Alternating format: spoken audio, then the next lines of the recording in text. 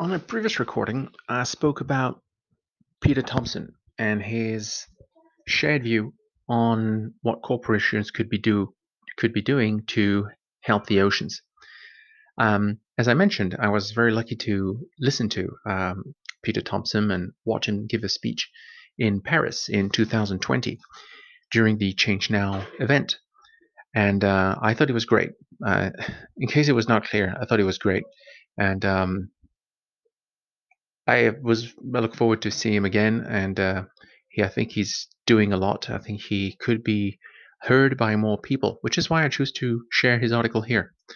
In case you've never heard of Peter Thompson, he's someone to keep an eye on, and he has a point of view that is pretty structured and shared, and he moves within circles where decisions are being made. And for some of us, where we probably think, oh, it's a slow process, I think we should just be doubling down, marking presence, doing whatever they ask while we do our own bit, and that just keep adding.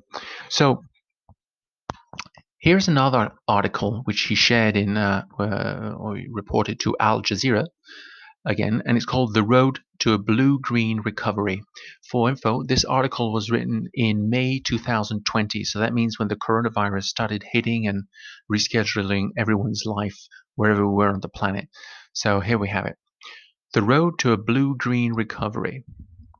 When the coronavirus pandemic retreats, we can and should rebuild in a way that ensures the health of our oceans. If there ever were a tide in human affairs that should be taken, this is it. A pitiless pandemic has befallen us, bringing sadness and sacrifice around the world. But when we raise our eyes, we see that skies are free of jet stream scars, city air is clear and clean, sweet birdsong echoes down our streets, and those long recommended modes of cyberspace office work and meetings have become the norm. In 2018, a special report on global warming from the IPCC told us that limiting global warming to 1.5 degrees Celsius would require rapid, far-reaching and unprecedented changes in all aspects of society. Back then, achieving unprecedented change in the short term may have seemed a tall order, but not so today. And while pandemics are not the prescription for mitigating climate change, they do demonstrate possibilities. Amid the COVID-19 crisis, our chief responsibility lies in the pursuit of the common good, caring for those around us, heeding the strictures of our authorities, and supporting the heroic efforts of our essential services and health workers. But these dark times will soon end, and we will find ourselves stepping out on the road of recovery. When we do, it is the high road to a sustainable world that we must take, not the low one returning to planet-polluting single-use plastics, profligate burning of fossil fuels, and wanton denigration of nature. Human security depends that we build back better. The recovery road to a blue-green future lies ahead. The blue element of this recovery is that a sustainable ocean economy, for the ocean covers 70% of the planet, is our greatest buffer against climate change, providing us with everything from food to energy, from medicine to employment, along with the oxygen of every second breath we take. In the face of COVID-19 restrictions to progress momentum in favor of a healthy ocean, the first week of June will witness a major global online event, the Virtual Ocean Dialogues. This series of inclusive digital convenings is being designed, and hosted by the World Economic Forum and Friends of Ocean Action, with a view to producing actionable solutions in favor of conserving and sustainably using the ocean's resources. The best interests of people and planet alike demand that commitments and action for a healthy ocean are not held back. Perhaps the greatest risk resulting from the COVID-19 pandemic would be that we lose sight of the most fundamental challenge facing humanity, namely, that of reducing our greenhouse gas emissions to levels that will keep global warming below 1.5 degrees Celsius. Venture above that figure, and we will be placing the well-being of future generations in great jeopardy. Before the COVID-19 pandemic, we were on course for global warming of more than 3.5 degrees Celsius by the end of this century. Once crossed, the dreaded line of 2 degrees centigrade warming would witness the ocean's loss of its coral reefs, home to 30% of its biodiversity. What would that mean for the health of the ocean? At this stage, the truth is we don't know. But let's at least agree that if we would not be good, that is an essential That is an existential reality. For without a healthy ocean, we know we cannot have a healthy planet. Thus, those global warming greenhouse gas emissions are our common enemy. They are the cause of the ocean's failing oxygen levels and rising levels of acidity, both trends exacerbating and both stressing life under the waves. Our escalating green gas emissions are the cause of the warming of the ocean, by which corals bleached, ecosystems lost, extreme weather events fomented, and sea levels made to rise ever upwards. And so, when this cursed pandemic retreats and we enter into the inevitably sorry, the computer just went blink. And so, when this cursed pandemic retreats and we enter into the inevitably tough times of the recovery phase, the self-interest of our species demands that central to building back better must be unprecedented reductions in anthropogenic greenhouse gas emissions around the world. Only then will we reverse the decline of the ocean's health and best protect our own. We have a universally agreed plan to save life in the ocean, SDG 14, the Sustainable Development Goals 14. This is the 14th goal of the United Nations 2030 Sustainable Development Agenda, setting out a series of targets aimed at conserving and sustainably using the ocean's resources.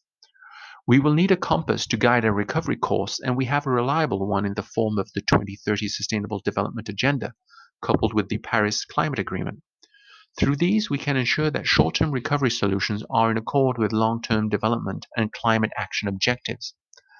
The vision of a blue-green post-pandemic recovery fully accepts the priorities of fostering economic development and creating employment, at the same time promoting greater social equity and welfare. In the energy sector's transition to renewables, for example, it foresees innovative energy storage, the installation of flexible power grids, electric vehicle charging systems, green hydrogen, and multiple other energy development technologies. All these will mean jobs, jobs, and more jobs. The blue-green recovery road will take us through economic way stations and environmental agreements that will bring human systems and natural systems in a new harmony based on respect and balance. This must surely be the hallmark of the forthcoming UN Ocean Treaty Conference on Biodiversity beyond national jurisdictions, so that we will soon live in a world in which at least 30% of the ocean is protected under effective and well-managed conservation measures. Think only of the fact that every second breath you take comes from the ocean, and you will find good reason to welcome that prospect. We have always known that humans and nature are part of one connected system, with nature providing us with water, air, medicine, food, and so many other benefits. Lately, we've been riding over nature's benefits roughshod, taking too much for granted, disguising greed in our finest costumes of profit and progress. On the blue-green recovery road, we will set out to put that right. We will move from linear exploitation of finite planetary resources into a sustainable era of circular economies. We will advance into sustainable food systems, resilient cities, and rapid transition into renewable energy systems. And we will safeguard the biodiversity of nature upon which our lives ultimately depend. In the interest of the ocean's health, when we say we will plant 1 trillion trees, we must ensure this includes the restoration of mangrove, seagrass, and kelp, in the knowledge that they sequester 4 times more carbon than their terrestrial cousins. Blue-green recovery foresees an end to the unconscionable levels of pollution and waste for which we have of late been responsible. It demands an end to harmful subsidies distorting such sectors as oil, gas, and fisheries. It demands an end to the international scandals of illegal fishing, overfishing, and modern slavery at sea. What it expects of governments around the world is to look beyond the short term and put in place equitable policies and investment decisions that are in harmony with a sustainable future. In the long run, the survival of our kind may be intrinsically linked to the fate of coral. Thus, the course of blue-green recovery must steer us well away from the dreaded territory of 1.5 to 2 degrees centigrade global warming. If we love our children and theirs, if we love this planet, if we love life itself, then staying true to that course is the ultimate obligation. Returning to our old ways will but resume a course towards devastating hurricanes, flooding coasts, vast wildfires, a proliferation of famines and wars, massive displacement of population, and the recurrence of global pandemics. A blue-green recovery has faith in the genius of our species, our powers of innovation, and our ability to share ideas and resources with empathy in adversity. We must take these currents while they serve, for through the fog of all the sadness, trauma, and sacrifice this pandemic has brought upon us, we catch glimpses of the ways ahead. The joy of birdsong and the tolling bells of logic tell us to take the one that leads to a blue-green future.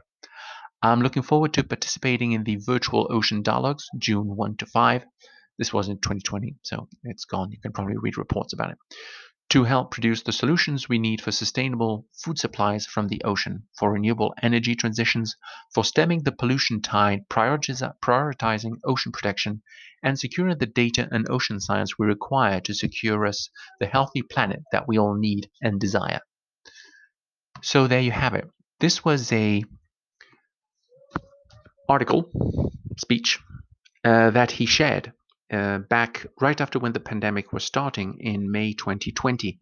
And at that time, as the world stopped, I remember him being a very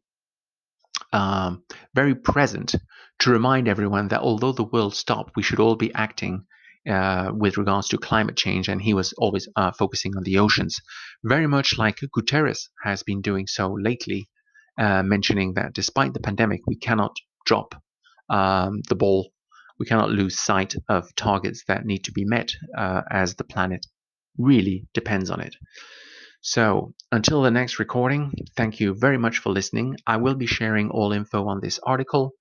Do yourself a favor, go and read and view Mr. Thompson on whatever access you have, whether it's YouTube or Google other videos. He's a great voice to listen to, and I look forward to whatever he'll be sharing with us in the following and the coming years. Undoubtedly, he will have a presence in this exercise. Thank you very much for listening. Until the next recording.